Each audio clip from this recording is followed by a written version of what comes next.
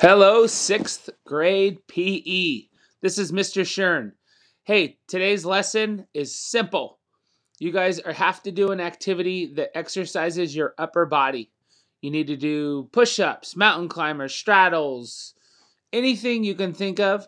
If you can't think of stuff, don't forget I have a website for you guys for PE, right? jshern.weebly.com. There is a ton of activities and ideas there.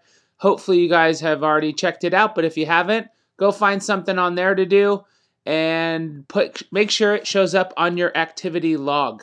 So when I look at your activity log this week, it'll have whatever you do, but there should be something that is clearly identifiably upper body exercise. I find that as a group of kids, you guys have chosen to do lots of great stuff, but I haven't seen a lot of strength exercises that help develop your muscles and your bones. Anyway, go get at it, and I'll talk to you next time. Bye.